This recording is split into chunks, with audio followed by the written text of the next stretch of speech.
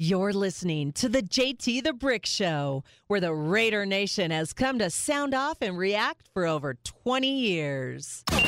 What a day, what a day, what a day. Welcome to the JT the Brick Show. You know, when you put the silver and black uniform on, you get such a surge of energy. It's time for the JT the Brick Show. And a lot of football players around the country that want to wear that silver and black. JT the Brick. When you talk about the Raiders, everyone knows you talk about the Raiders. On Raider Nation Radio 920 AM. Here's your host, JT the Brick. We are out of the gate, JT with you on a big day today. Mike Mayock is about to speak, and we're going to take the press conference live on Raider Nation Radio on 920 AM and the Raiders mobile app, the Raiders website, or however you get this show. Welcome to the show, brought to you by PT's, the best happy hour in town from 5 to 7, midnight to 2, and you're home for the NFL draft and the first place Vegas Golden Knights, as they are an official partner of VGK. And how great has VGK been? How great have they been here over the last couple of weeks? So we're fired up about that. So busy show today. Eric Allen is going to try to fit us into his schedule, the former semifinalist for the Hall of Fame.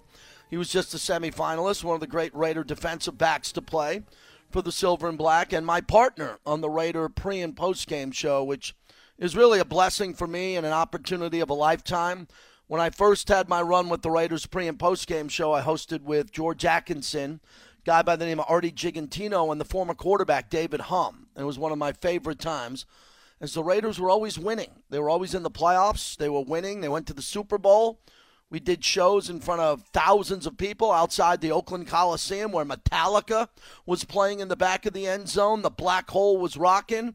And I'm hoping that this is the start of that again with Eric Allen at Allegiant Stadium, where we're going to be hosting that pregame show in front of a large group of people inside the stadium, which will be a lot of fun. More details on that, more details next week as we get you ready for what we're going to be doing with our draft coverage, along with EA and Lincoln Kennedy and our entire team here on Raider Nation Radio. We have a lot lined up because this draft pick is a real big deal. At 17, we're assuming it'll be the 17th pick. I've been saying that it could be good if they move up from 17. I'm putting together my mock draft with my sons, which I'll post, and I hope to have it posted by Monday. But I hit a wall this morning as I was working on this mock draft around 20. Right around 20, I don't know who to pencil in because so many players are going to be gone, and I really have to understand the need of all of these other teams at 22, at 25, at 27. So the best players that I would still have left on my board, I can match them up with those teams. But that's what happens with mock drafts. You think you have an idea going in, and then the mock draft board changes completely, and you have a completely different board that's coming up. So we'll wait for Mike Mayock here. Mike Mayock has been working and grinding. You know, Mike's not a guy when he jumps on the radio or jumps on television, which he's done with me, he's busy. We had him on the TV show once last year, filling in for Coach Gruden, and we've had him on the radio a couple of times. He's always been kind to me with his time, but I think he's been busier than ever, and he's probably going to get into it during this press conference because there's a lot happening with this team, and he's not able to travel as easily as he's been able to travel in the past. And there's a lot more work with Mike Mayock now trying to nail this draft, and I think the Raiders are going to be okay. Because I think that 17th pick, they're going to get a very good player. They're going to get a very good player at 17, and then after that, I don't know. This is one of the few times where I think the Raiders have to draft for need instead of best player on the board. And I wonder if you agree with me on that. At times, when you get to the second or third round, you make a selection and there's a player on the board who's just fantastic and you have to take him because you didn't expect him to be there. I don't know if the Raiders can do that anymore. I think the Raiders have to take the best safety, right tackle, best linebacker early in this draft if available. The Raiders have the 17th pick in the first round. They have the second round pick, which is the 16th pick of that round, which is 48. And then they have back-to-back picks in the third round, which could be the key to this draft. I really believe that's going to be critical. The Raiders have the 79th and 80th pick. Those are two third-round picks. What would you think about potentially trading both those picks at 79 and 80 and moving up into the second round? Why not? You'd get 2 second-round picks. Or how about trading up the 48th pick, the 79th pick, or the 48th pick and the 80th pick, and trading that up to move up in the second round? So instead of having the 16th pick in the second round, all of a sudden the Raiders have the first pick of the second round, where they found Derek Carr years ago. So there's a lot of that, there's a lot of that, going on as we open up the show. What do you believe, the Raider Nation, what do you believe is the best course of action here? And I think that Raider fans, in a good way, are more torn than ever on what they're going to be able to do in regards to that. What do you do? I think you trade up. I really do. We've seen what they've done in the draft, and I'm one of those guys that think the drafts are better than most people think because a lot of the players are still signed.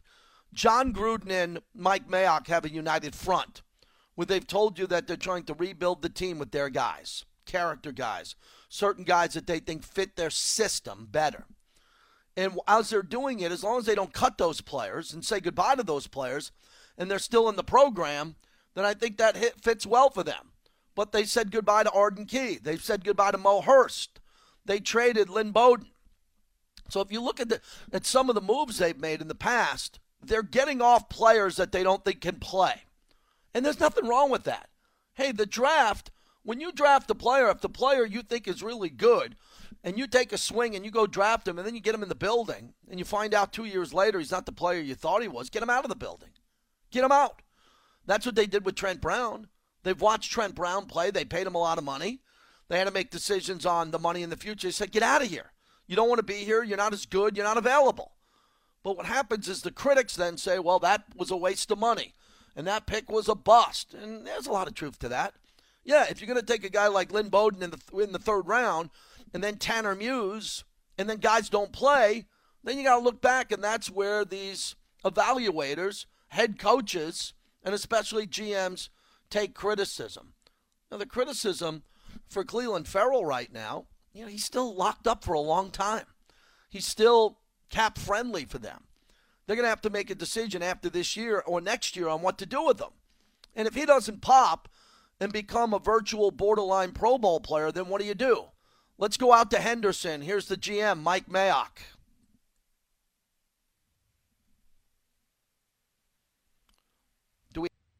Is Mike Mayock available? All right, we'll get you Mike Mayock momentarily as we go out to Henderson. We'll get you ready for his press conference when they tell me he's ready and available. We'll go out to Henderson. I see him talking now. But Jared, let's go out to Henderson where Mike Mayock is addressing the media. Opposed to say drafting at 4 or drafting at 12. I think the mindset has to be that depending on how you set it up in advance and then how the board starts to fall away. Obviously, the further you are away from number one, the more multiplication and different numbers come into play. So at 17, you're sitting there and you're going, okay, I think the board's going to fall a certain way, and how are we going to react? If it doesn't fall that way, is there a way to get out? Is there a way to go back? Okay, and I think a lot of GMs around the league are making calls right now. Hey, you a willing partner? What do you think? Conversely, if you're sitting at 17 and a guy who you think is going to go, 8 to 10 or 12, somebody who you really like that fits what you do starts to slide a little bit, you've got to be willing to say, are we willing to take the chance to give up some draft capital to go get a specific guy? So to answer your question, Paul, and I've said this before, I think you got to be nimble. You got to be willing to go either way, and as the draft develops, make those decisions.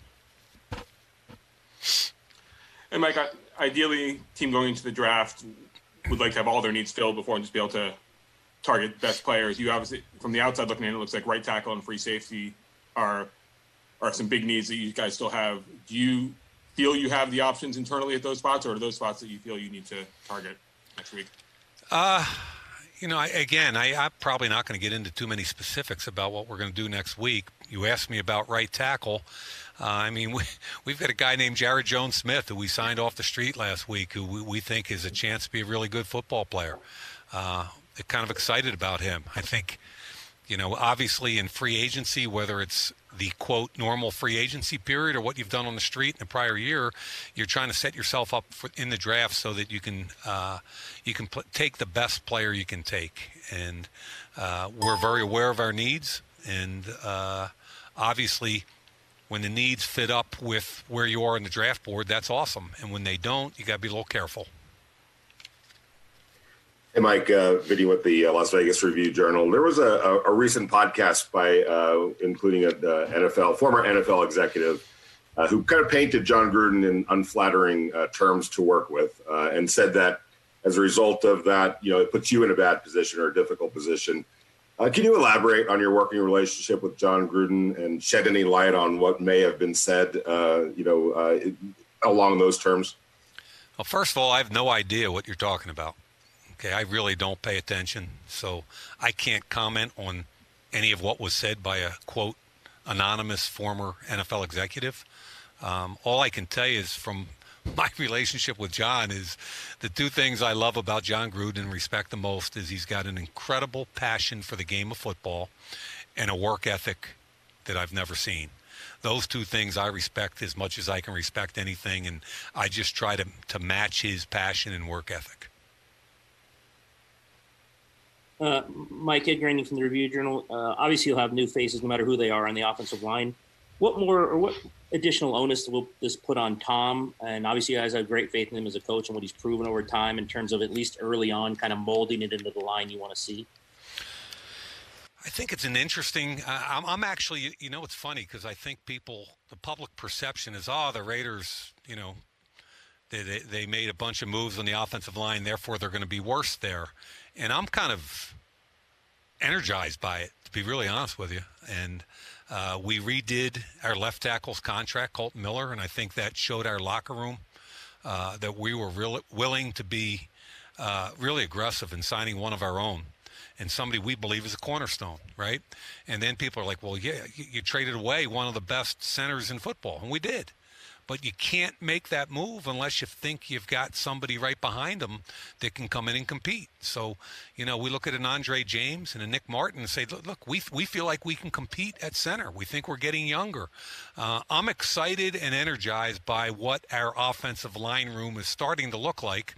And I'm excited and energized because I think Tom Cable feels the same way. So we have all the respect in the world for Rodney and Gabe and Trent. But at this point, we made a conscious decision to try to get younger, maybe a little bit more athletic, and let's go.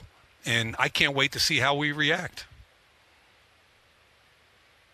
Hi, I'm Mike, Levi Damien from USA Today. Last year in the draft, because of the way the offseason went, you had said that was the reason why you wanted to have all your picks in the first 4 rounds, and you were able to do that. Well, it's looking like this offseason might be kind of similar. Do you feel any differently? You have 3 picks past the 4th round. Do you feel any differently this year about this draft in that regard?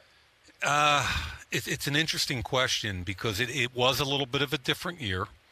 The positive is at least we got to go to pro days. And sometimes that sounds trivial, but it's not to me. I went to a bunch of them. I like to see guys move. I like to feel them. I want to feel a guy coming off the line of scrimmage. I want to feel a quarterback throw. Unfortunately, we didn't get a chance to sit and meet with the kids, which I think is the biggest downside to the whole thing. So that part is different than last year. At least we were out on the road. We got to speak to a whole bunch of college coaches. I enjoyed that. We still had to do some Zoom meetings this year. I don't like that. Even though we get a lot of information and we got after it, it's not the same as sitting down with a kid, having dinner with them, having lunch with them, watching tape with them. It's a little different conversation. So that's kind of a long way of saying that I think we didn't have a combine, so we don't have medical like so there's compare and contrast between last year and this year, some positives, some negatives. The medical's really hard. We're still scrambling on medical right now, as is every team in the league. So to answer your question, I think we're going to have some sort of off-season program, and therefore I'll feel better about getting the kids in our building rather than them being at home Zooming. So that gives you a little bit more latitude, I think, in the draft. But again, it's been a crazy 2 drafts. That's all I can tell you. Hey, Mike, do you think you need a free safety? And also, what are your thoughts on this free safety class in this draft? I thought Jeff Heath did a good job last year. Jeff's been in the league several years. We're always looking for competition. I think the free safety position in the draft this year, I think there's some good players through the first 3 or 4 rounds. And then after that, I think you got to target some guys that might be corners, might be nickels, be a little bit creative. But, we've grinded this whole defensive back class pretty hard, just like every other position. Hey, Mike, Jerry McDonald, after every draft, you and John are pretty adamant about, we want the guys that love football, the guys that are really into it. So how are you going to deal with opt-outs? The guys that didn't play in the last year, and what do you want to find out about those guys? We've had some pretty lively conversations about that, and I think the right perspective is, look, every kid is a different case, okay? So the way I look at it is, for instance, if you played in the Pac-12 or the Big Ten, your conference basically opted out on you, okay? And a bunch of kids had to make decisions at that point as to whether or not they were going to hire agents and go work out for the draft. And a bunch of them did. And had they come back once the Pac-10 and Big 12, or Big 10 and Pac-12, once they said, oh, yeah, we're going to have a season, they weren't even sure how many games they were going to get to play. And if they came back, then you're looking at having to pay back an agent who might have gotten you a car or set you up at your workout clinic. It's a lot deeper question. We sat down with kids on Zoom and asked that question to every single one of them. And some of them talked about their parents and having relatives that died from COVID and having to go home and take care of family. So do I think some of them may have used it as an excuse to get out of football and go train? Sure. But at the end of the day, it's really hard to figure out which ones. And that's why you got to really just continue to drill down on the kid, what his play demeanor is, what his coaches think about him, all your different sources, because it's really a can of worms, and I think every team will look at those opt-outs a little bit differently. Hey, Mike, Ross DiMattei here from Channel 13 in town. A lot of reporting lately that the Raiders and MGM want Allegiant Stadium at 100% capacity for the home opener. What excites you most about that idea, and what concerns, if any, do you have about fan and player safety as it relates to 100% capacity? We were 2-6 at home last year. We were 6-2 on the road last year. So getting fans in those stands are pretty important to us. We want to turn that stadium into a home field advantage. I can't speak for player safety, fan safety. That's for all the government officials and the NFL officials. All I know, as somebody with a vested interest in getting out there in an exciting, filled arena, we can't friggin' wait. That place needs to rock, and it needs to be a home field advantage. You're listening to the Mike Mayock press conference on Raider Nation Radio, 920 a.m. Mike, you guys have hit it big with FCS guys such as Brandon Parker and Max Crosby. Would you say it's a little harder to really go after these smaller school guys in this offseason, or you just kind of have the same mentality in being able to know as much about these guys from these smaller schools as possible? Yeah. Information is king in any draft, and it's gotten harder and harder to collect the appropriate information the last 2 years. I mean, that's it in a nutshell, right? That's what these last 2 drafts have been about, collecting the proper information, and there have been different challenges. So if we feel good about a small school kid and collecting the information, watching the tape, heck, let's go. Let's roll. But it really is difficult. And for instance, forget FCS just for a second, or small school, big school. It's just, what about the guys that for whatever reason haven't played since 19, big school or little school?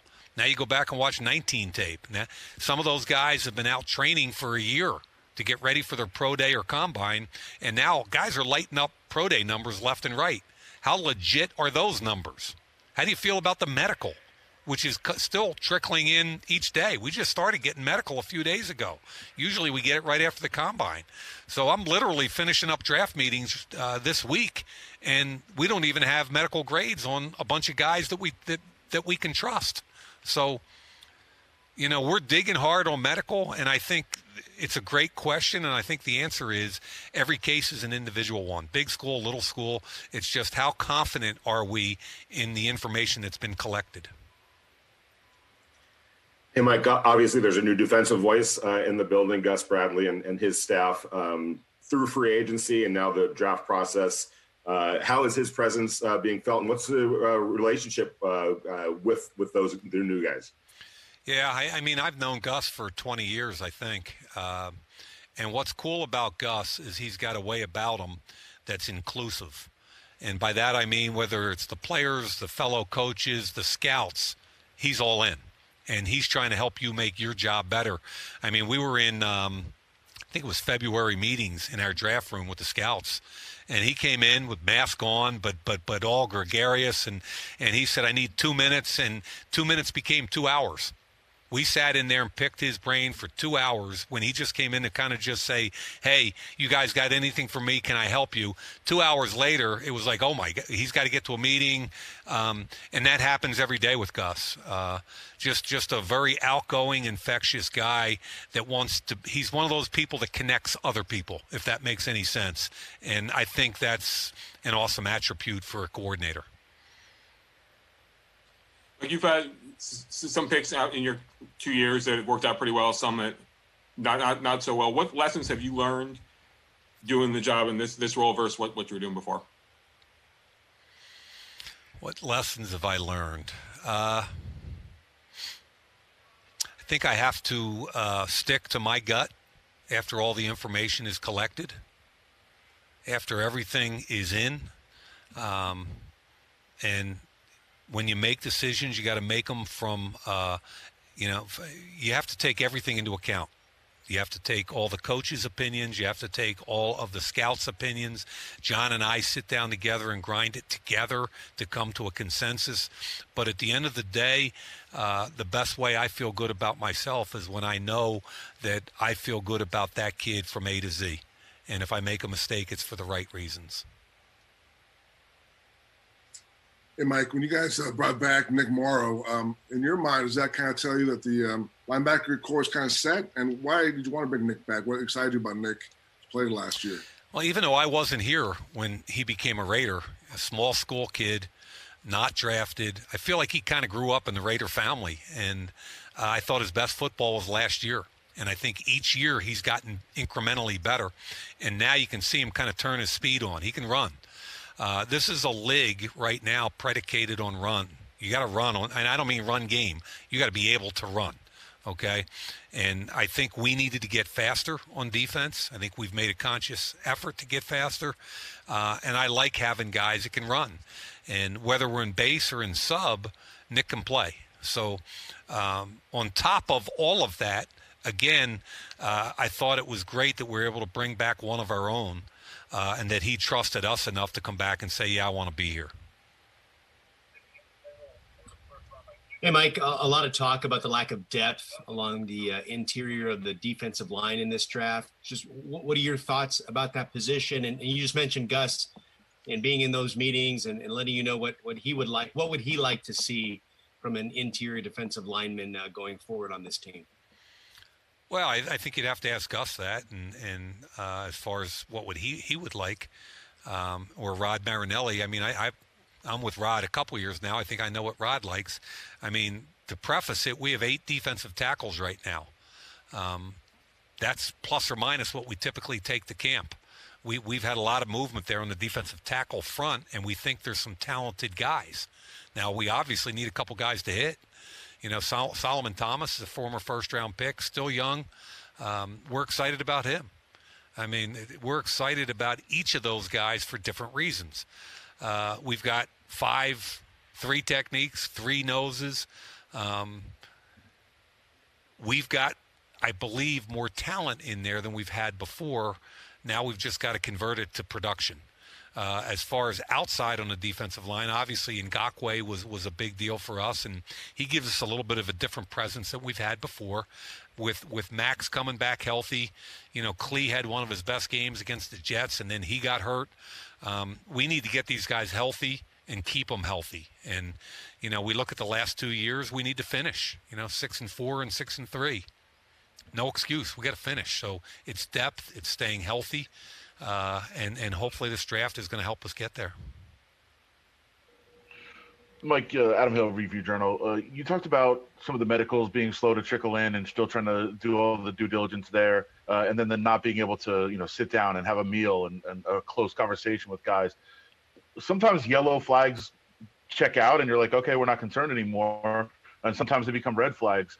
Does that whole thing make it more difficult to look at a guy that might have some questions and really invest in him, not having that opportunity to be around him? It does. I'm a big believer that when you get on a kid's campus and you get to have dinner with him the night before a pro day, or just as importantly, sit in a meeting room with him and put some film up and spend an hour picking his brain face-to-face, not over Zoom. On top of that, the 30 visits. We haven't had a 30 visit since 2019. The 30 visits, you get 30 players in your building for a day. Not for an hour Zoom call. You get 30 players in for a day. You can grind the heck out of them for a day. You can have some fun with these guys. You can figure out which guys love it and which guys are worn out by 2 p.m. When they're in there with the coaches, the position coach, the head coach, the coordinator, the strength and conditioning. They're meeting with a lot of people, and you find out a lot about a guy over a day. It's a little different when you have a 15-minute interview or an hour Zoom. They've been coached up. It's a whole different process. And it's a great point about the yellow flags or the red flags. You're trying to either eliminate them or endorse them and go, yep, that's a problem. He's done. So a big part of getting ready for a draft is getting your draft board down to a manageable size. And that's been the hardest part with the lack of medical and sometimes a lack of confirmation, on who these kids really are or aren't.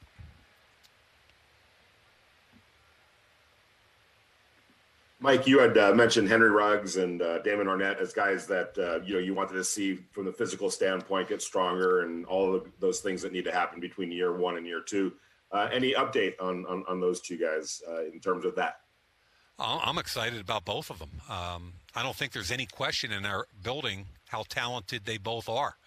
Henry's got to get stronger. Damon's got to get stronger. They're both spending an awful lot of time this offseason, both with the strength and also the conditioning aspects. In my mind, we're going to see different guys. And I made a comment a couple of months ago about Ruggs and about that whole class last year needing to step it up this year. And I still believe that. And from Ruggs' perspective, the sky's the limit for this kid. We knew exactly what he was. And that's who he is. We had no surprises last year on Ruggs. Now he needs to take it to the level 2 now, the next level up. Stronger, better route runner, finish, get both feet down, all those things, and we think he will. Same thing with Arnett, up and down year, injured, COVID, all kinds of different issues. We need consistency and effort, and I'm a big believer in both those kids. I'm really excited to see them play this year. It was the Mike Mayock press conference, the GM of the Raiders at the Raiders facility in Henderson. Okay, thank you, Mike.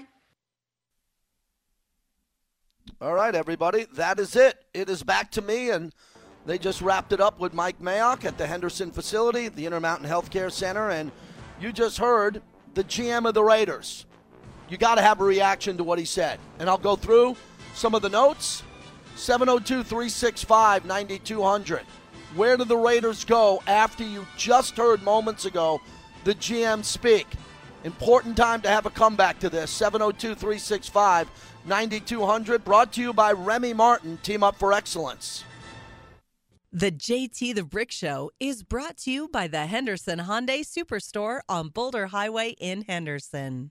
Why pay more? They have the super deals you're looking for. Sharks in the offensive zone right wing. Gambrell put it toward the net. Out in front, Fedor. Now it's a diving step by Fleury. Oh, my goodness. Noah Gregor at a wide-open cage. Fleury somehow reacted, dove back to his left, got there just in the nick of time, like he teleported. Yeah, the Golden Knights won again last night. They are rolling. JT back with you as we continue on. Good to have you today. We just heard from Mike Mayock, the GM of the team, and we'd like to get your reaction on the flagship station. That's what NFL flagship stations do. They carry the press conference live, and then they get reaction from the fans. We're on the Raiders app. We're not counting on Vegas. I cannot count on Vegas to call in every day at this time. I count on the Bay Area. I count on everyone else listening on that Raiders app.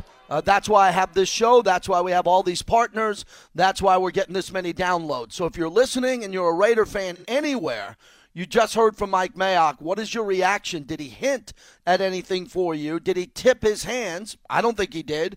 But he told us that Jared Jones-Smith is the right tackle they signed. They think he's got the ability to play. Okay, that was interesting. He talked a lot about the opt-out players, and he spent a tremendous amount of time talking about medical information and how all teams, especially the Raiders, that medical information is still trickling in.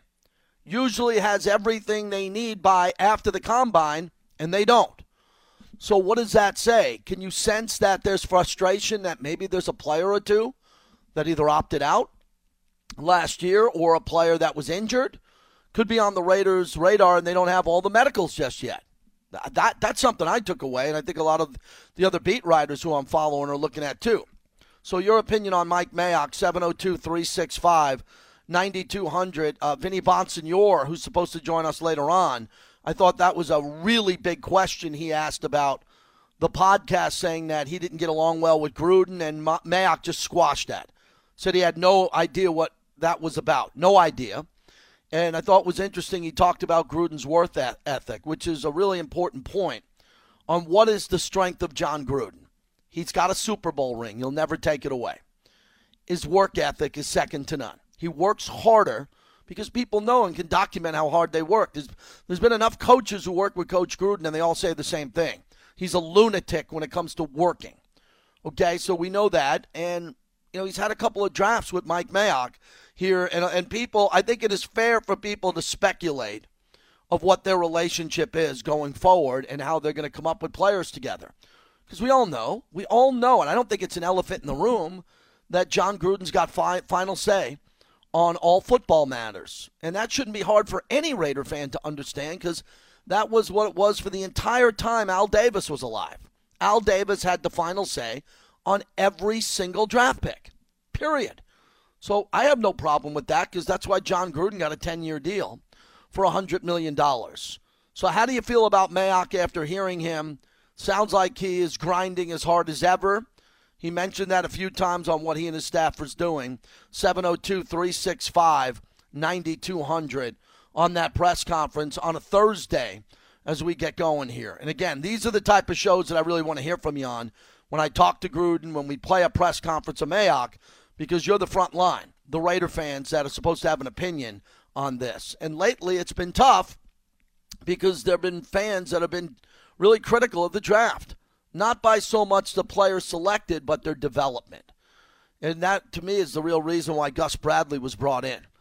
Gus Bradley, if Gus Bradley was the GM of this team, follow me for a second, if he was the GM, I think there'd be a lot of players getting fired. There would be. I mean, if Gus Bradley took over this roster and said, hey, I'm the GM, I didn't draft Arnett, I didn't draft Abram, I didn't draft Clelin Ferrell, and maybe he'd say, I'm done with these guys. I'm going in a different direction. You're not hearing that from Mike Mayock. Mike Mayock brought these players in, and he talked about the confidence that he still has with Henry Ruggs III, which is big, and Damon Arnett. And he talked about them getting stronger. They need to get stronger. Well, I didn't hear that much last year that they needed to get stronger when they were drafted, because there were stronger players. Jerry Jeudy and CeeDee Lamb was stronger than Henry Ruggs. And they didn't draft those guys. They took Ruggs for a reason. John Abram played 30 minutes in his first game as a rookie, and then last year had an up-and-down year. And then he talked about Arnett, who had an up-and-down year. So the guys who have had an up-and-down year since they've been here, excuses die, the record stands. I think it's safe to say that if you don't see good play, I mean improved play out of John Abram, Damon Arnett, and Clelin Ferrell, that there could be change on the horizon. Now, the good news for those guys, good news for them, is they have Gus Bradley, a new coach who's coming in and is going to teach him new techniques and hopefully put him in a better place to make plays. And that's important to me, because at times you don't want to throw away a player. Happens all the time in baseball. You got a player in baseball, he's in a slump. And the next thing you do is you jump in and you say, okay, let's get him a new hitting coach. Let's change it up. Let's move him down in the lineup. Let's do this. That's exactly what's happening with the Raider defense. He also mentioned, I think, a very important player, Solomon Thomas, who comes in, who's still young, who was the 3rd overall pick in the draft a few years ago. They're counting on him to stick and be an impact player who can play at a very high level. So this combination of what we're going to see with Mike Mayock, along with Gus Bradley, is very important to me, because Gus is going to save these guys from being cut, traded, or let go at some point. So I would embrace this. If I was John Abram, if I was Henry Ruggs III, well, that's offense. If I was, on the defensive side of the ball, Cleve Farrell, and especially Damon Arnett, I'd be walking around saying, this is great. I believe I have a coach that's going to get more out of me, a coach that believes in me, but I know if I don't get it done, he's going to replace me. And that's the process heading into this draft. He mentioned free safety, where Mayock said there are good free safeties in this draft. I think they're early. If they're going to draft a free safety, this has been a position where they haven't been great at in the draft. So I'd like to see them sign veteran free safeties who have been in the league, who can play instead of taking another shot on a drafted safety who might not play well. So that's a very important point to me. But with all of this together, it's good to hear Mike Mayock talk. I think he has a vision. And I believe in that vision, and this draft is big. 702-365-9200. Jared's in for Bobby today, and we got a lot to get to. Joe Fortenbaugh will join us from the Daily Wager. The draft from a gaming perspective coming up. Brought to you by Grimaldi's, best pizza I ever had. 5 locations right here in the Valley. The JT the Brick Show is brought to you by Remy Martin. Team up for excellence. It is 2nd down and goal for the Raiders to start the 4th quarter. Jacobs, a running back. Ruggs in motion. Carr rolls to the right. Receivers cover. Come back. Wide open. Touchdown. Jackpot, baby. Touchdown, Vegas. Darren Waller. Vegas regains the lead. Sounds good. The Godfather, Brent Musburger. We are proud to welcome Modelo as a new sponsor of the JT the Brick Show on Raider Nation Radio. Modelo is the official cerveza of the Las Vegas Raiders. Modelo invites you to watch the NFL Draft at the Westgate with fellow Raider fans. The Black Hole, sponsored by Corona. I'll be there on Saturday afternoon to watch the final rounds. I'll be there. Can't wait. We welcome Modelo to the show. I cannot tell you how excited I am about that. I got a bucket of Modelo's in my backyard every Friday ready to roll. All right, Joe Fortenbaugh, kind enough to join us. I think he's one of the best, one of the all-time best, and he's in here in Vegas now. Joe, thanks for joining us. Appreciate you coming on. How are you, my friend? Brick, I'm doing great, and it's always a pleasure to be on the show. Thank you for the invite. One message I always try to convey to people this time of year when it comes to the draft is that this is the most beatable of all sports betting events on the calendar. It's literally the event that the bookmakers will tell you they hate booking this action because they know they can be beaten. Now, people might think, all right, what's this guy all about? He's just rambling. Not rambling. Listen, this isn't a sporting event. You don't have to handicap it.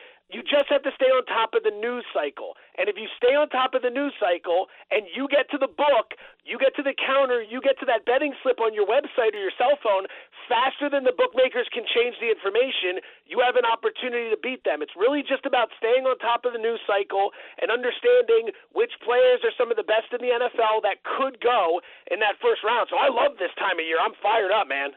Yeah, Joe, and this is great. I'm happy you bring that up because it's always about value for the bettor. And if you and I have been friends for a while, we talk about it. You're in the business. It's hard to win consistently if you're a sports bettor. It is really hard, especially now in sports with COVID. And as I tweeted out earlier today, these NBA teams, they tweet out their starting lineup, and most of the nights, 1 or 2 of their stars or 1 are not playing. It's tough to do, but when we get to the draft, are you talking about more of a futures bet that's been made this week or recently, or are you talking in-game during the draft? How do you do it quickly if someone comes off the board early that you're not expecting and then all of a sudden the board changes? Most of what I'm doing is prior to the draft. I'll make a lot of my bets in the few days leading up to it. And some people will tell you that might be foolish because you're not getting the best price. Okay, I can understand that. But I think I'm getting the best information. I've been doing this since 2008, and one thing I've noticed is that in about the 48 hours leading up to the draft, That's when you start to get the real information. Nobody knew Baker Mayfield was going number 1 overall until the final 24 hours, right? Like, that's when we really start to get a sense of some of the key moves. And you really only need one, because one domino might set the rest of it up. For example, if we knew with absolute certainty that Mac Jones was going 3 to San Francisco, there are a series of bets we could look to make as a result of that. Mac Jones under in terms of his draft position, which might be 9.5, depending on where you shop. The 49ers taking Mac Jones. Trey Lance over-under. Justin Fields over-under. There's a domino effect. So really just getting ahead of maybe 1 or 2 key pieces of information. I've made some bets at this point. I'm continuing to track a lot of wagers, and I'm just waiting for that big avalanche of news that's eventually going to surface next week. Joe Fortenbaugh, Daily Wager, ESPN. So let's stay with Mac Jones. You covered the Niners when you lived in the Bay Area before you got to Vegas. And I'm so intrigued by this because Jimmy Garoppolo is 100% healthy. We recently saw Jimmy Garoppolo go to a Super Bowl. And I can understand why Shanahan wants to get off of him and go in a different direction. We saw it with Sean McVay with the Rams wanting to get off of Goff, and they bring in Stafford. But we're not talking about bringing in Stafford, a proven veteran, potential Hall of Famer. We're talking about bringing in a rookie in Mac Jones who doesn't have that big a high of a ceiling. What are you hearing through your Bay Area sources? Are the Niners bluffing, or are they sold on him?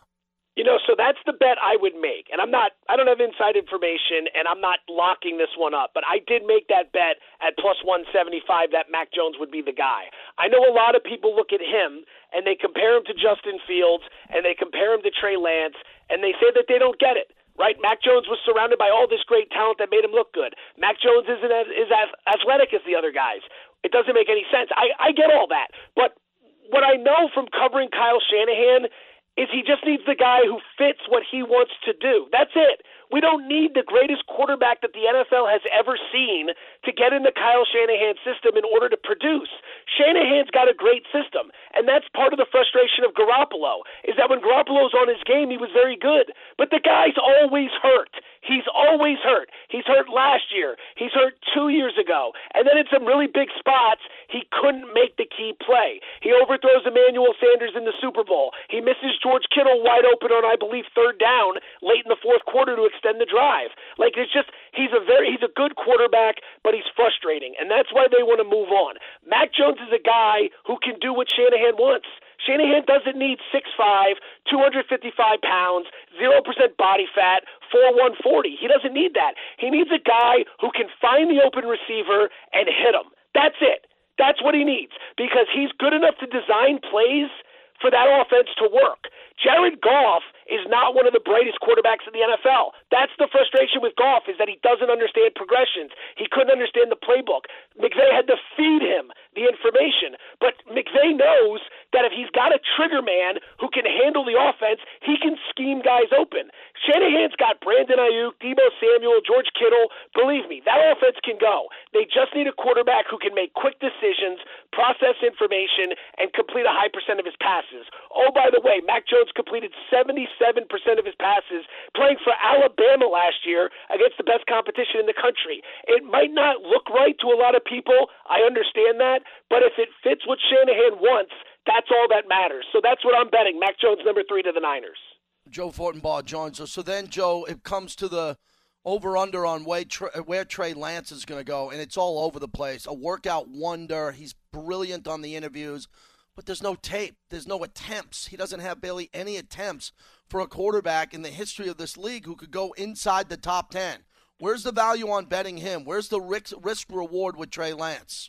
His over-under is 6.5. So if you bet the under, he needs to go in the first 6 picks. If you bet the over, he needs to go 7 or later. I would bet the over. And it's not an indictment on Lance. I'm not saying I would bet the over because I don't like him, because he's not good. I'd bet the over because I just don't see it happening. I think it's going to be Lawrence 1, Zach Wilson 2, Mac Jones 3, Kyle Pitts 4. I believe that ultimately Arthur Smith, the new head coach for the Atlanta Falcons, and the new general manager there, they're going to take a game-changing player. They've got 2 more years of Matt Ryan on a contract that they can't get rid of. They can't get rid of the deal. It's like $40 million in dead cap money if they get rid of him in either of the next 2 years. Don't quote me. It's like 40 and maybe 38 million. You can't get rid of the guy. So why are you going to draft a quarterback just to sit him?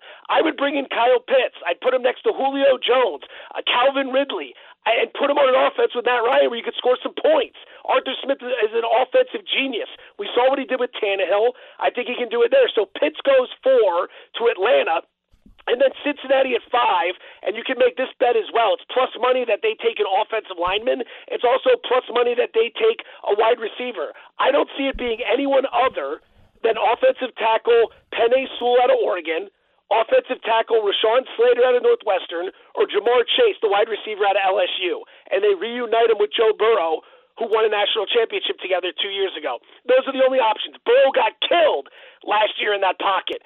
48 sacks allowed, 5th most in the NFL. They got to get him some protection. So if they don't go O-line, they're going wide receiver.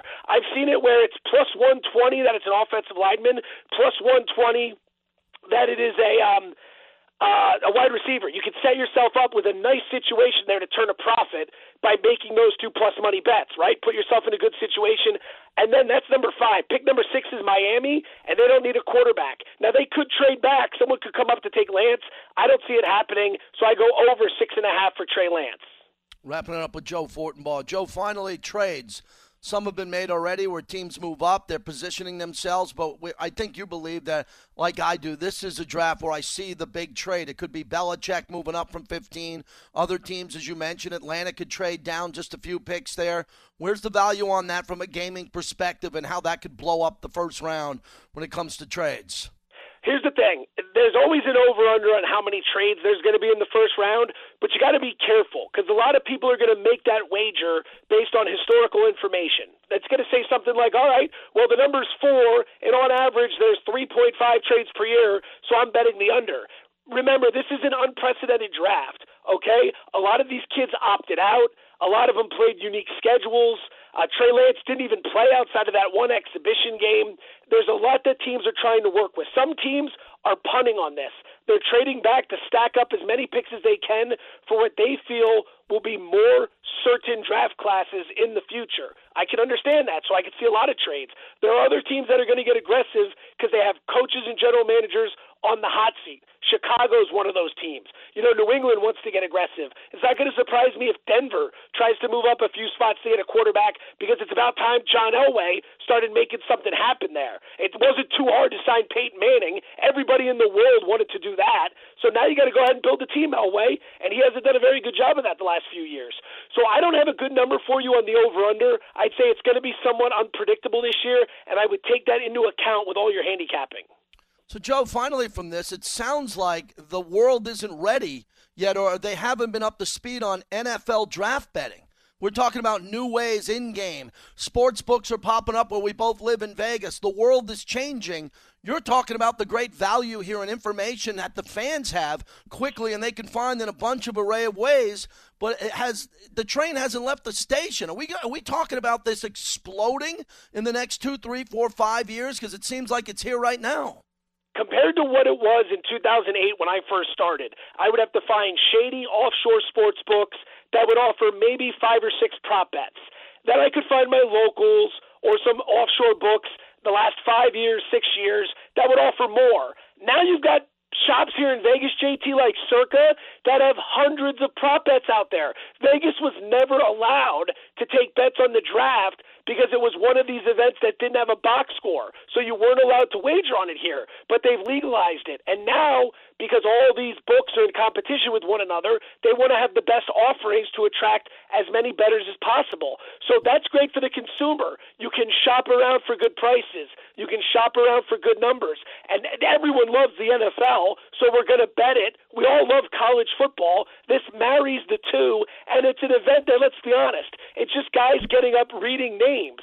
When you add some action to that, it really, really makes the event incredible to watch. I mean, the whole thing is so intense with the trades and the picks and the over-unders. I'm being honest, man. I'm not just saying it because I'm on the show. It's been one of my favorite things to wager in my entire life.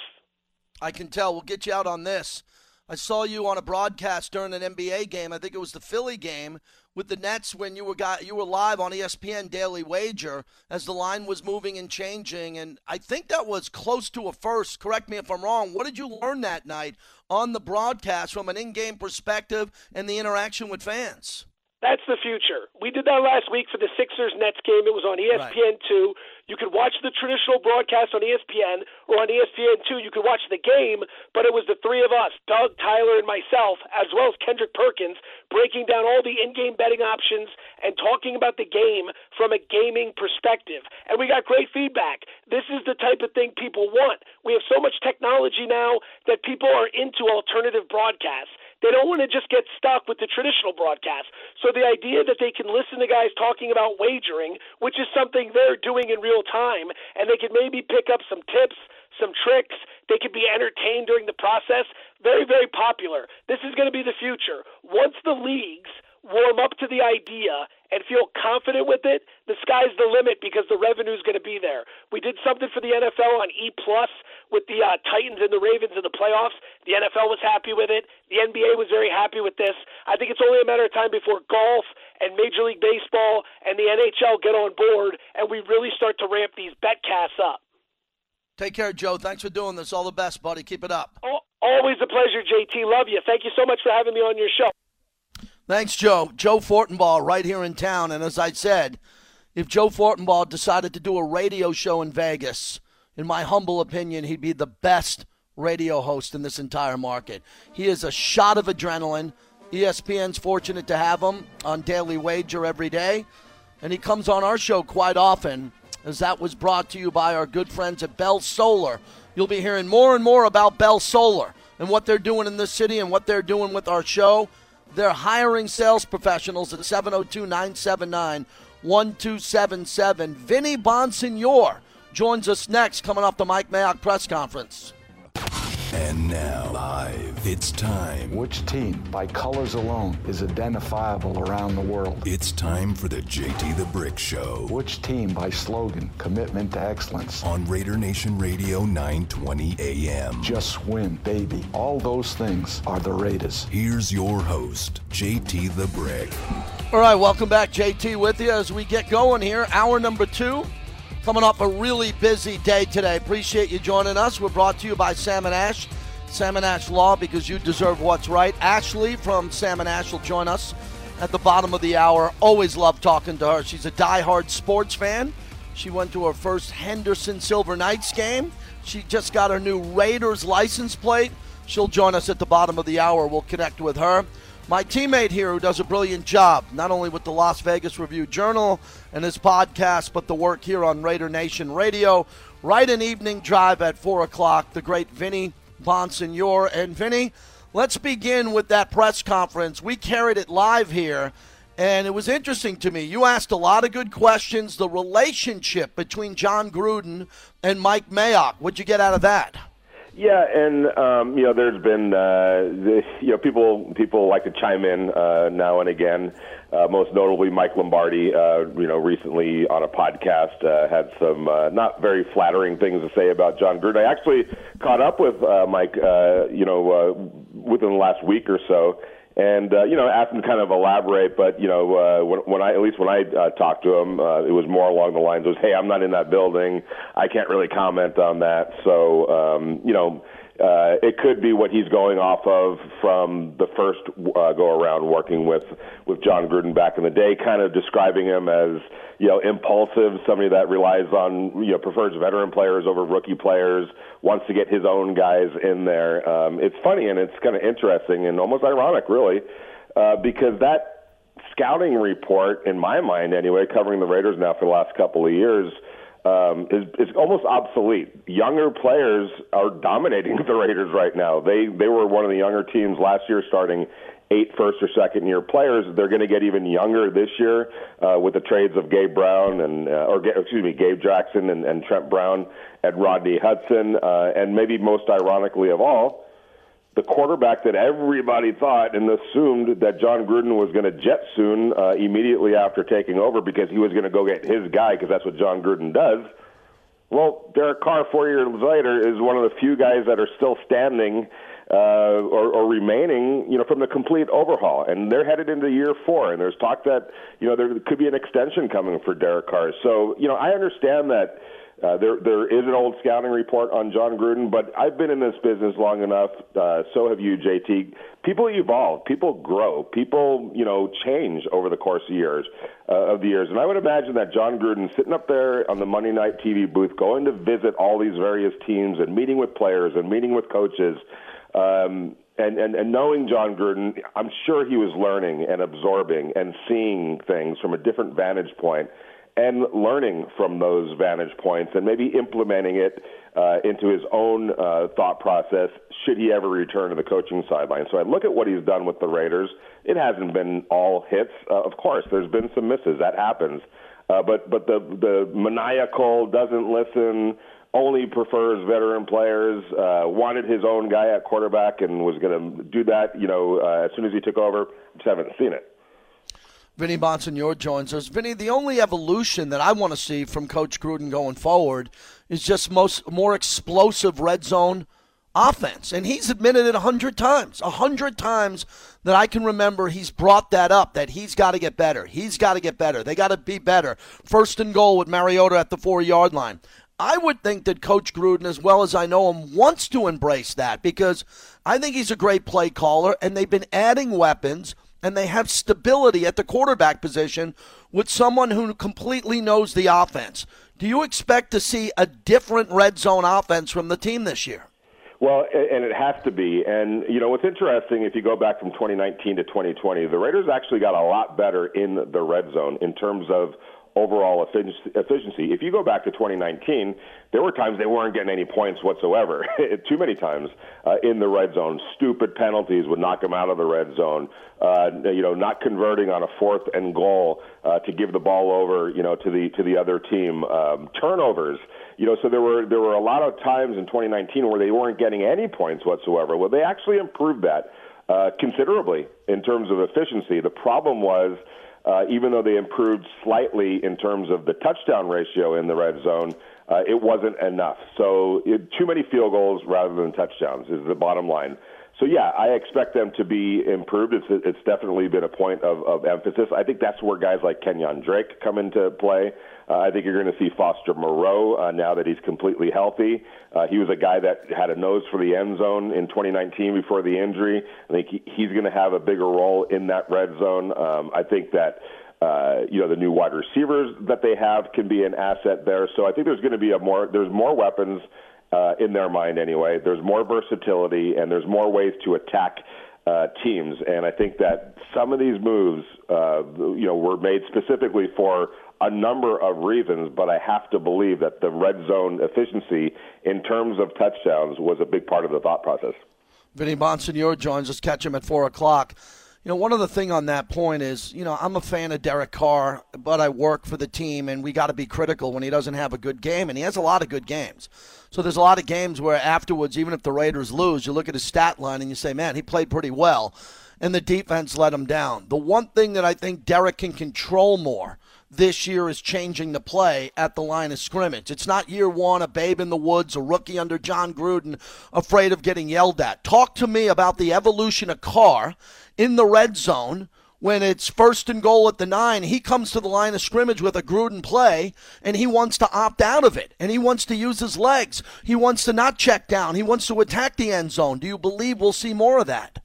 Well, we just across the board, we saw a lot more of that last year. And one of the things about, watching games in empty stadiums, you could literally hear it. It wasn't just what you saw. You could hear him making changes at the line of scrimmage. And I've talked to offensive teammates of his who, he was a master at that. He really has gotten to that point now where he has a mastery of this offense. And it shows in how he's able to, quickly get them in and out of plays and attack, try to attack as many of the mismatches as they have. And that goes back again to the personnel now. When the Raiders can spread it out and put Kenyon Drake over at wide receiver and try to force as many detrimental matchups as possible for the defense. Can you imagine, a linebacker having to defend Kenyon Drake at the line of scrimmage? That's a matchup that I think that Derek Carr is going to, definitely try to exploit among others that they're going to have this year. But yes,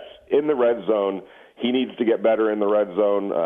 What he ultimately, the play calls that he ultimately decides to stick with or change to, that element needs to get better. But I really believe that players just getting better, and Henry Ruggs, Brian Edwards being that big wide receiver that the Raiders envisioned, in the red zone, trying to figure out better ways to get Darren Waller the ball. And you know what?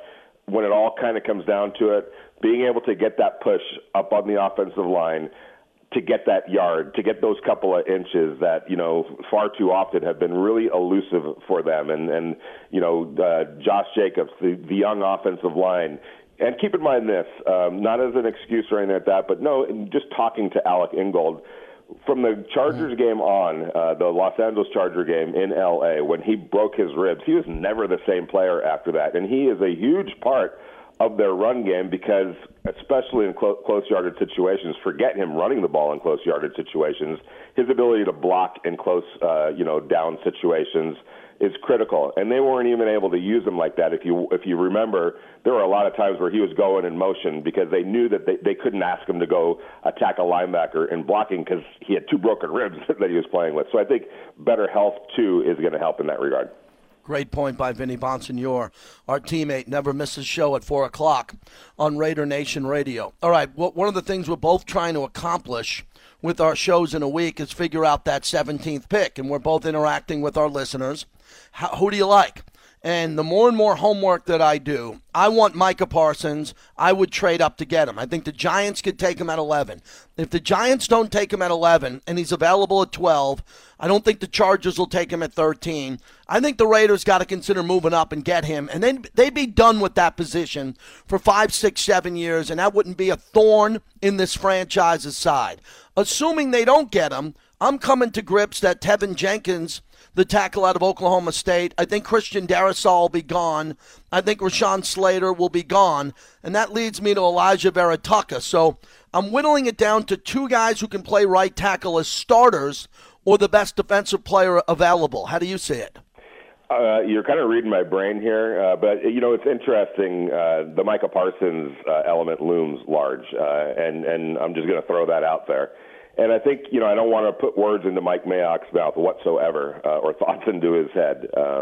He's fully capable of doing that. But he did mention the possibility of somebody maybe starting to slide a little bit. And maybe somebody that you thought was going to be, drafted in the 7th, 8th spot, now all of a sudden falling into that 10, 11 spot. I don't want to sit here and say that he was talking specifically about Micah Parsons, because I'm sure there's a couple of players that they have in mind in terms of, hey, if so-and-so starts falling to that 10 and 11 spot, surprisingly, should we be aggressive in going to go get that player? And I think that the work that Mike Mayock and John Gruden have done, kind of rebuilding this roster, I know it hasn't been illustrated with wins, but I do think there's talent on defense. There's young players that I believe are going to get better and continue to get better on defense. I think Gus Bradley is going to make a big difference on defense. So there is a foundation in place. But I think what they are lacking is that pure, just playmaker, game changer, game alterer defensive player that keeps the opposing offensive coordinator up at night, and that teams have to understand where the heck is this guy lined up. That quarterback is going to look across the line of scrimmage and figure out where the best player is lined up. I don't know if they necessarily have that guy. I think Agagwe is going to be, great along the defensive line. I think Corey Littleton is going to be better. But as far as that just scares the you-know-what out of you on a down-in, down-out basis, I think Micah Parsons is that caliber of player. I think he's the best player in that regard in this draft. And there are some red flags, and, I think a lot of people are expecting some sort of a slide from him. He's a top 5 player. I don't think he's going to go in the top 5. If he does start falling into that 10, 11 range, I almost think it behooves the Raiders to go ahead and give up what it might take. And from what I'm hearing, it might not take as much as people might think. And I would be willing, if I were the Raiders, I would trade 17 this year. I would even think about trading next year's number 1 and maybe a mid-round pick this year. That's kind of the ballpark that I'm hearing that it would take to get up to 8, 7, around in that area. If I'm the Raiders, I seriously consider that, because I think that a player like Micah Parsons, there's no guarantees, we all know that, but if he hits, he's going to hit in a big way, and he's that type of player that, like you said, is going to be kind of a game changer. I think they desperately need that on defense. Yeah, I've been saying that for months. I think that the Raiders need to trade up and go get Micah Parsons very quickly. Just one follow-up on that. Then we'd be dealing with the red flags from high school and college, and the fact that he's coming to Vegas, which you and I know isn't a big deal. We live here compared to L.A., Miami, any other big city here. But again, you're bringing in a guy that people are going to ask questions. What about your past? What about the red flags? And how do you clean that up in Vegas? Yeah, and obviously, we are at a distinct disadvantage because we don't have all the information. So whatever those red flags are, we don't know how red those flags might actually be. But if they're more along the lines of a yellowish flag, where, yes, there's some rough edges, yes, there's some things that we need to be aware of, yes, there's some things that we need to be on top of, that's when you as an organization have to decide, okay, do we have the infrastructure in place in the locker room to absorb, maybe somebody that's a little bit rough around the edges? Do we have the infrastructure throughout the building? And it goes beyond just his teammates. It goes beyond just the coaches. There's support staff in every building. There's people, life coaches, mentors, former players that say, hey, man, here's my phone number. You ever get in a problem? You ever want to just talk? Call the number up. You ever stranded someplace? Call me up. I'll come get you.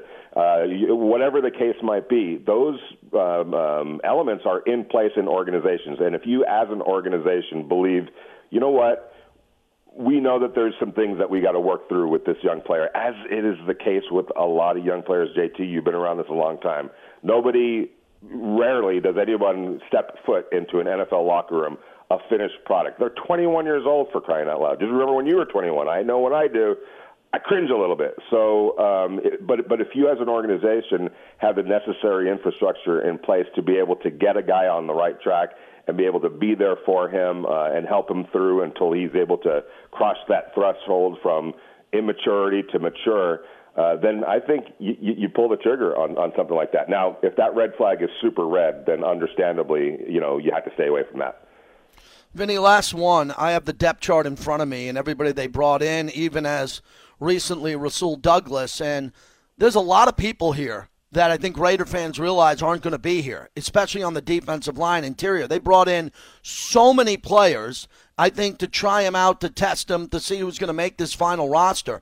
I don't have a lot of holes on this team. That's why I'm good with Micah Parsons, because if Morrow, if Littleton, or Kwiatkowski, one of them had to sit or not play as much because of him, too bad, deal with it. And it's the same thing on the offensive line. There's more offensive linemen available than I think most Raider fans understand. But if they're going to take one at 17, he's going to start. He better start. He cannot be a developmental player here.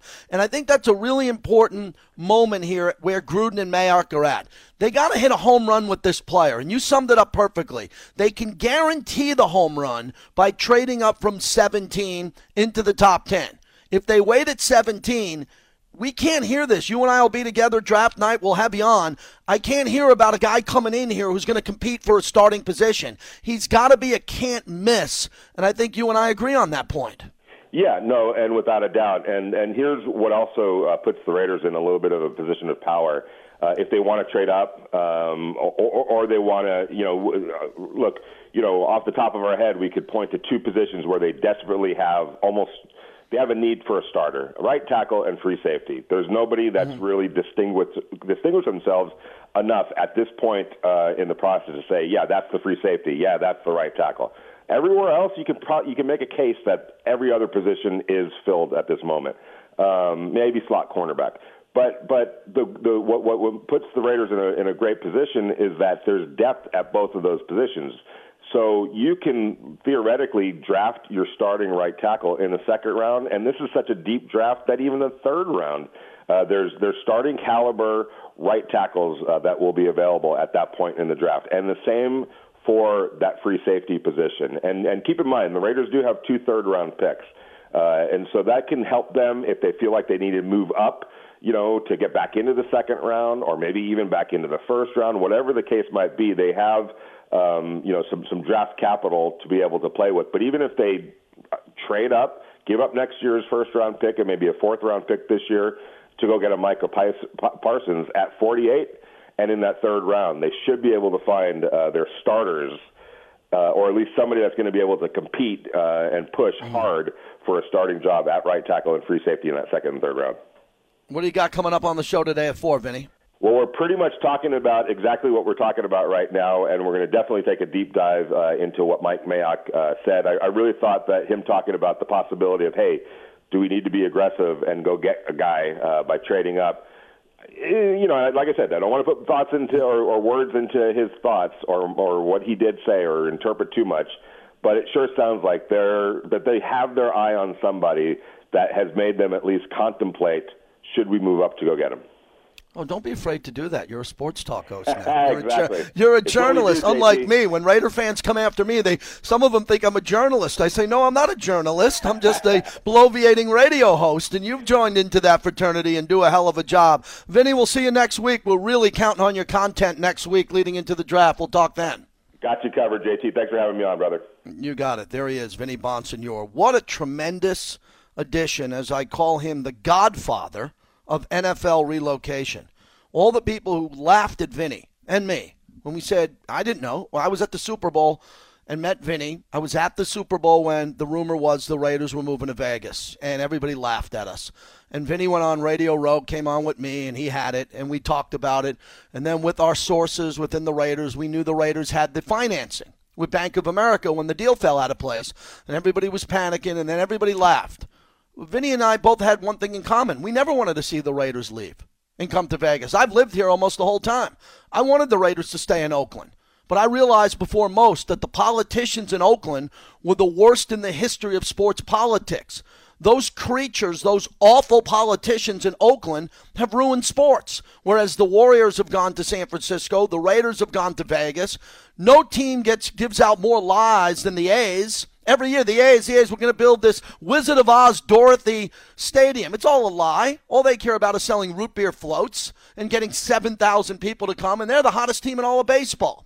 So the Raiders left for an array of reasons, and we didn't want to see them. But once we had the Vegas information correct and we knew they were coming to Vegas, Vinny, I said, you're the godfather of relocation. You have it, and we started talking about it. But never in my wildest dreams did I think they'd come to me in San Francisco and say, JT, do a 2-hour show up here before that happened. And then when my deal ran out, a little bit before it ended out, they said goodbye to me. And because of those 11 months, I'm going to pay for a kid to go through 4 years of college at Oklahoma. Who's laughing now? The Raiders are in Vegas. They're rooted in Oakland, where their great history is there. And I pay tribute to that great history every day. I love the Oakland Raiders and what the Oakland Raiders have done for me. And I'll be there Saturday night of the draft with the Black Hole and the guys who put me on the map as they're having their draft party over at the Westgate, because we're friendly with a lot of casino properties here. And they're going to have a big party there. And we'll talk about what we're doing at the M Resort and Spa and just everything in town here as we welcome Modelo as an official partner of the show. Man, we got Remy Martin, we got Iole Tequila, and we got Modelo. Whoa, no mas. No mas. But, yeah, we'll take a vodka sponsor. Why not? Still going to have a vodka soda this weekend. It's my buddy Bobby G's birthday. He's in town. Ooh, it's going to be a long one. So a little golf, little football, good weekend with great weather. Ashley joins us from Sam and Ash because you deserve what's right. She's on deck. Oh, but there is a flag. JT, as we're back here, wrapping up the week here, and we'll get you ready for a full week next week, including broadcast Thursday, Friday, Saturday, everything happening with the NFL draft, which is huge. A year from now, the NFL draft will be here in Vegas. How crazy is that going to be, considering what we need to happen to pull that off? We're brought to you by Sam and Ash, your personal injury attorneys. Give them a call whenever you want. They're our friends. I trust them.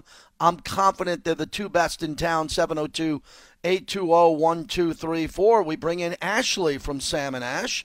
Ashley, good to talk to you. I know you're excited. You went to your first Silver Knights game. Tell us about that.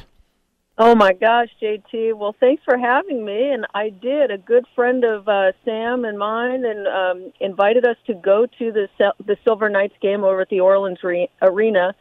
And, you know, it's empty because of the restrictions on occupancy, but it's so much fun to see people still out enjoying sports. And Sam and I both noted it was our first live sports event since the pandemic started last March. So we had a great time with great people and just celebrating our town and our sport. Yeah, I'm really frustrated. I'm happy you went because I've been watching the Golden Knights every game, and we had on Bill Foley over a month ago. I thought the numbers were going to go up. What happened from going to 20 to 40 to 80 to 100%?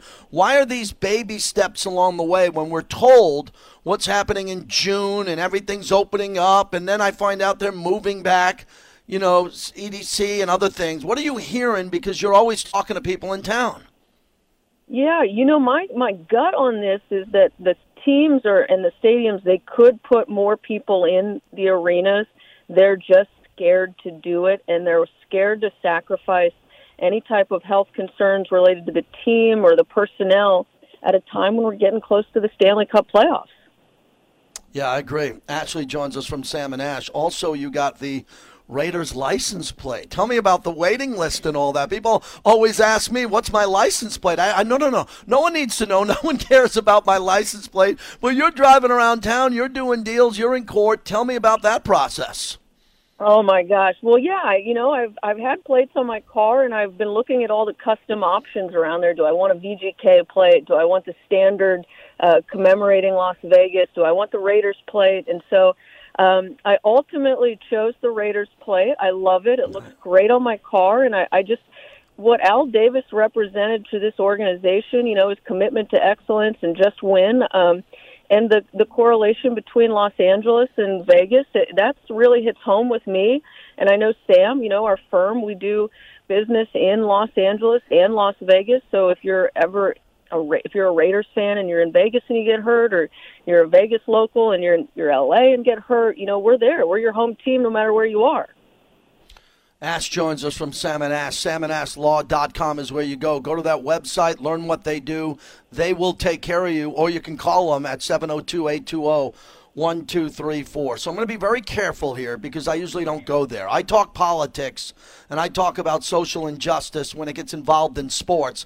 Because, you know, I'm one of the few that I like to stick to sports, but I can't anymore. And I was disgusted with LeBron James's tweet where he doxed a police officer and put his picture up and said, "You're next." Now, we don't seem to have any rules on social media, or do we, from a legal perspective, because LeBron James ended up taking that tweet down. And I'll follow up with that because when Mark Davis put up the "I Can Breathe" tweet, and then the Floyd family thanked him for the support, LeBron went after the Raiders, and Mark Davis did not take that tweet down because he knew what the tweet was about. Explain to me what LeBron did and how he could get away with this. Yeah, unfortunately, the social media is really, it's the wild, wild west. And I'm like you, JT. Sports are supposed to unify us and politics divide us, so I like to keep those conversations separate. And what LeBron did is he made a poor judgment, and he made a tweet that was it was out of very, very poor taste, and, you know, it kind of showed the true character of who he is, and it's sad because I'm a Lakers fan, and that's the leader of our organization publicly, and so I don't approve of it. I'm a huge proponent of law enforcement, and it's a tough job. I don't envy the difficult split-second decisions that they're faced with on a day-to-day basis, and you know, and so I'm like you. It was disgusting to see, and I think LeBron regrets it, and that's why he took it down, because even though the internet's going to circulate it for eternity, he doesn't want it to be part of his immediate brand.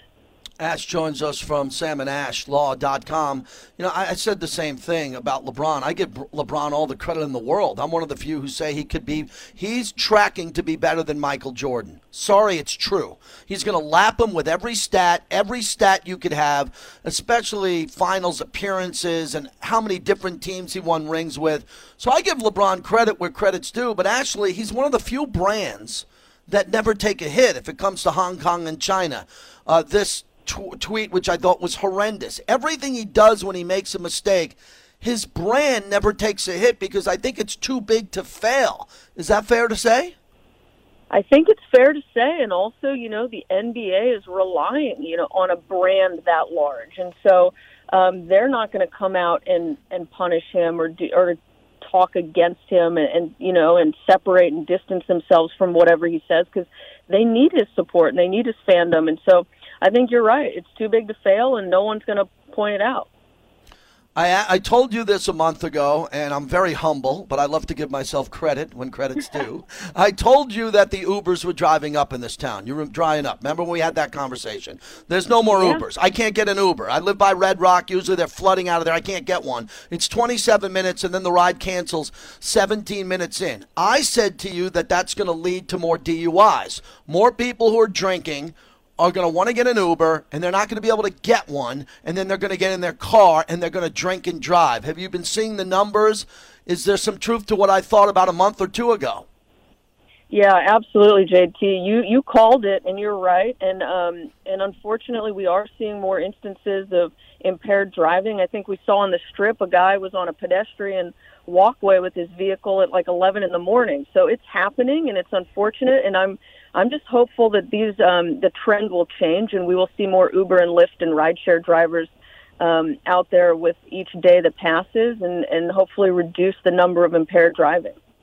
I saw a story that was pretty aggressive on the news the other night. There was a fight on the Strip and then there was collateral damage where an individual got hurt trying to break up a fight.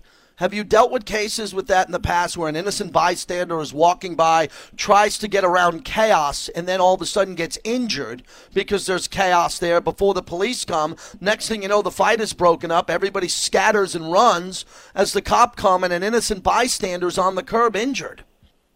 Yeah, these are sad stories of people trying to do the right thing, and they end up being the injured party. And it is often really sad. When you see these scuffles going on the Strip, I recommend you stay away from them. Nothing really good can come from it from your perspective as an innocent bystander. And generally, I love to help people. It's what I do on a day-to-day basis. But these late-night fights that we're still seeing, nothing really great can come from trying to help break it up. I say get out of Dodge. Ever since I've been down to your office, I've been noticing breweries are popping up everywhere. A brewery row. What's going on down there? Tell us about the Arts District, where the office is, and all the revitalization and all the people coming down there. Oh, the Arts District's great. We love having you over and showing you what's going on. So our office is on Casino Center in Charleston, and the foot traffic in the area is definitely increasing. And on Main Street, just one street over, it is Brewery Row, and there's all these local breweries that have great little restaurants and tap rooms where you can sample their hits. And so I was just given a map yesterday from someone in our office, so I'm planning a little pub crawl, and I'll have to let you know when I go.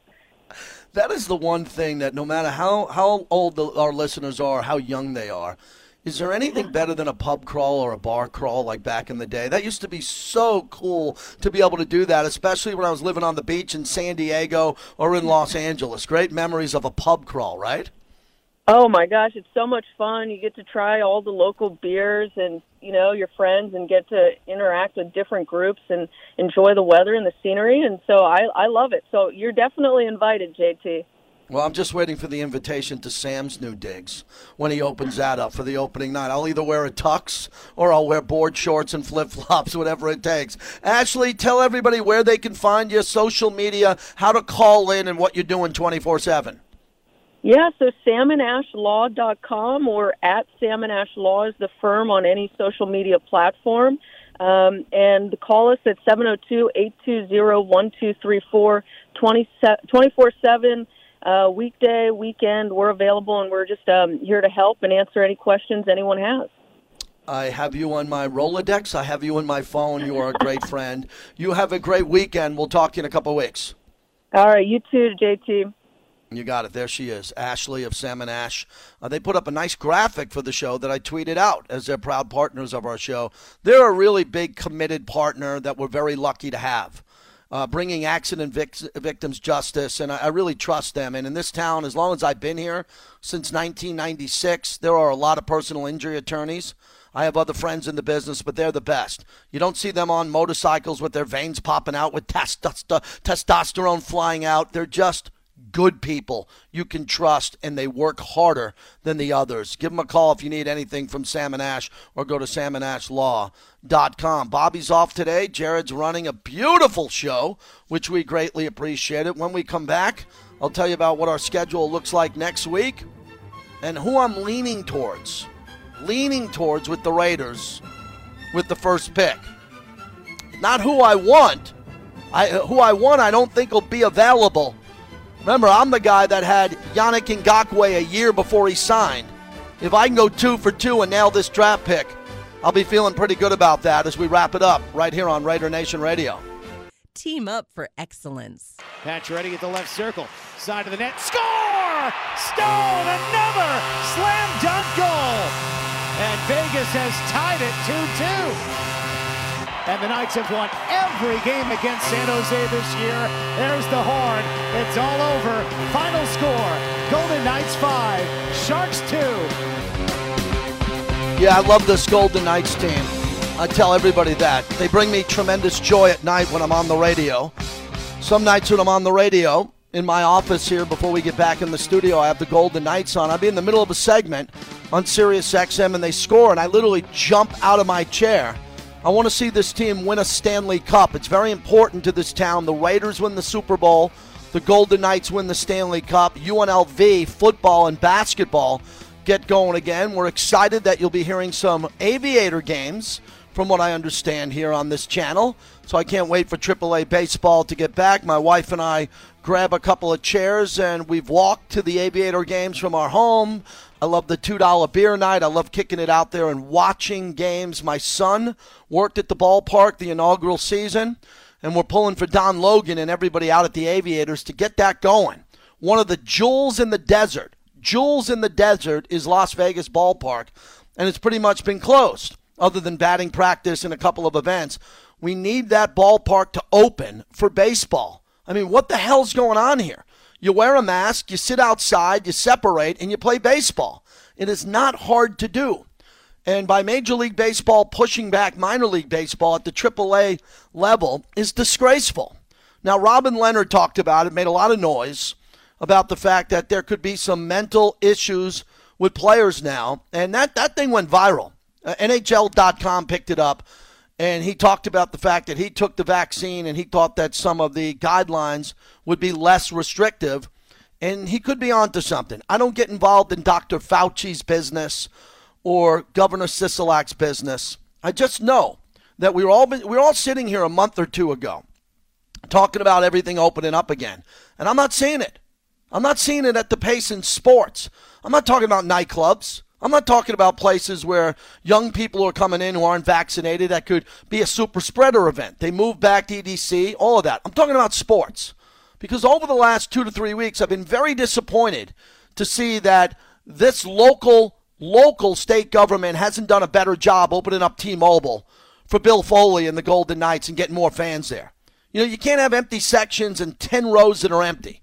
You can fit people in there responsibly. And we're going to need that because we need that to happen for Allegiant Stadium. You know, last year after the virtual draft, you heard Roger Goodell say about the NFL, and he was accurate. I thought they did a great job. They said, we have a lot of runway. We have a lot of runway to figure this out. And they pretty much did figure it out. They pulled off the whole season. But many teams did not have fans, including the Raiders. Now there's no more runway space. Now the Raiders need to be sold out in the preseason. This has to happen, and it has to happen here quickly. So over the next couple of weeks, I thought we'd be ahead of schedule, and I don't know what the holdup is, but we're going to find out here pretty soon as the pressure is on for these casino properties that are opening, for more and more people to show up to these sporting events. Ashley, who just came on from Sam and Ash, was kind about it when she said it. Very kind about it when she said she's at the Orleans for the Henderson Silver Knights, and there's not a crowd there. I mean, give them an opportunity. The Orleans is kind enough to open up that facility to put on professional hockey. Let some fans go in there and buy some concessions to help pay for that. So I'll get off my soapbox there, and we'll get you ready for next week. The pick that I think the Raiders are going to make. So we're 1 week out. We're 1 week out, and next week we'll be close to making the pick. The Raiders will be making that pick. The player that I'd like to see him take, I've been telling you from the get-go, is Micah Parsons, the linebacker out of Penn State. I just think he's the type of player that the Raiders need, and the excuses are done on why the Raiders don't need a linebacker. Give me a break. They don't have Ray Lewis. They don't have Lawrence Taylor. They don't have Brian Urlacher. They don't have a great linebacker on that team. So if a great linebacker is available, there is no excuse. Is he the perfect pick? No. But I think it's the biggest need for the Raiders long term. What I'm sensing with all the mock drafts I have in front of me is that the Raiders are either going to take Christian Darrisaw out of Virginia Tech or Tevin Jenkins, the tackle out of Oklahoma State. That seems to be where this is all shaping up. Rashawn Slater, it'll be Penei Sewell that'll go in the top 5, I think. He's great. Another guy who opted out because he knew he was supposed to be the top pick. Penei Sewell, the offensive lineman from Oregon, is better than Zach Wilson, better than Justin Fields, but these other teams are panicking. He's much better than Mac Jones, but they're panicking to get a quarterback. So Penei Sewell is going to probably drop to 5. Then the next best offensive lineman is Rashawn Slater. I think the Chargers would take him before the Raiders. I think the Chargers have the need, and they'll take him. And then that would leave the Raiders with Elijah Vera Tucker, Christian Darrisaw, or Tevin Jenkins. Charlie Casserly of NFL Network, a former GM of the year multiple times with the Redskins and the Texans, have the Raiders taking Tevin Jenkins at number 17. And if for whatever reason, if they don't go right tackle, so I think Darrisaw and Jenkins, and I'd go if the draft was tonight, I think they take Tevin Jenkins, number 17. But the other big thing that I'm thinking of is Kwity Paye. So the edge rusher who could be available there, the great one out of Michigan, who's very raw, but you can line him up in multiple spots on the field. He would be there along with, I think, Jalen Phillips out of Miami, who's an explosive player. For everybody saying the safety, Trevon Moehrig, to take him that early, I don't know. I've seen the Raiders swing and miss at the safety position so much that I'd rather see them developing a veteran safety at that position. But if they think he's available, I think that'd be a little bit of a reach, but it would tell you what the Raiders think of team needs. And the need would be they got to get a free safety. And I think they could get a free safety by trading up. If they use the 17th pick and don't trade up, then they could use the other picks to trade up and get the safety if they see that safety available. This was a long week for a lot of people. It was a very, I think, dramatic week with Twitter, all around sports. Robin Leonard's comments about that he was lied about by the vaccination rules. This was a dramatic week in Las Vegas. And I think we're all better on the other side as we come out after the Chauvin verdict came out. And there was a lot of talk this week in sports again, importantly so, about social justice. So when we have weeks like this, it's very draining because the calls are intense, the topics are intense, and everybody knows that we have to talk about it. And I thought that our listeners did an amazing job on the phones and on Twitter, so I greatly appreciate that. I'd like to thank Meet Up Vegas. I just got a new shipment right to my front door. Wholesale meat, steaks, T-bone steaks, New York strip, and chicken. My wife says, again? I say, yeah, again, make room in the garage freezer. And we have that garage freezer because of Meet Up Vegas. Code word is JT Brick. I'm telling you, get your meat that way. Don't ever buy from a grocery store again. I got the hookup for you. Meet Up Vegas, code word JT Brick. Thanks to Bell Solar, Sam and Ash Law, my good friends at Remy Martin. This show is based around the friendship of Remy Martin, Team Up for Excellence, Grimaldi's. Best pizza I ever had, the Henderson Hyundai Superstore. You got a young child who's looking to drive? We've all been there. Go there. Frank's got deals for you left and right. I can promise you that.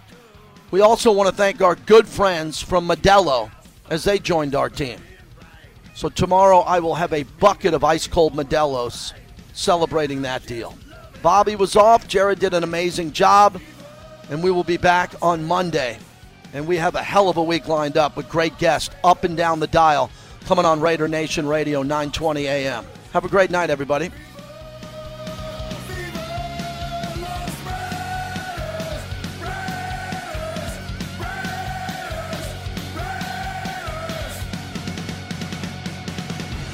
All right. Thanks, guys. Have a great day.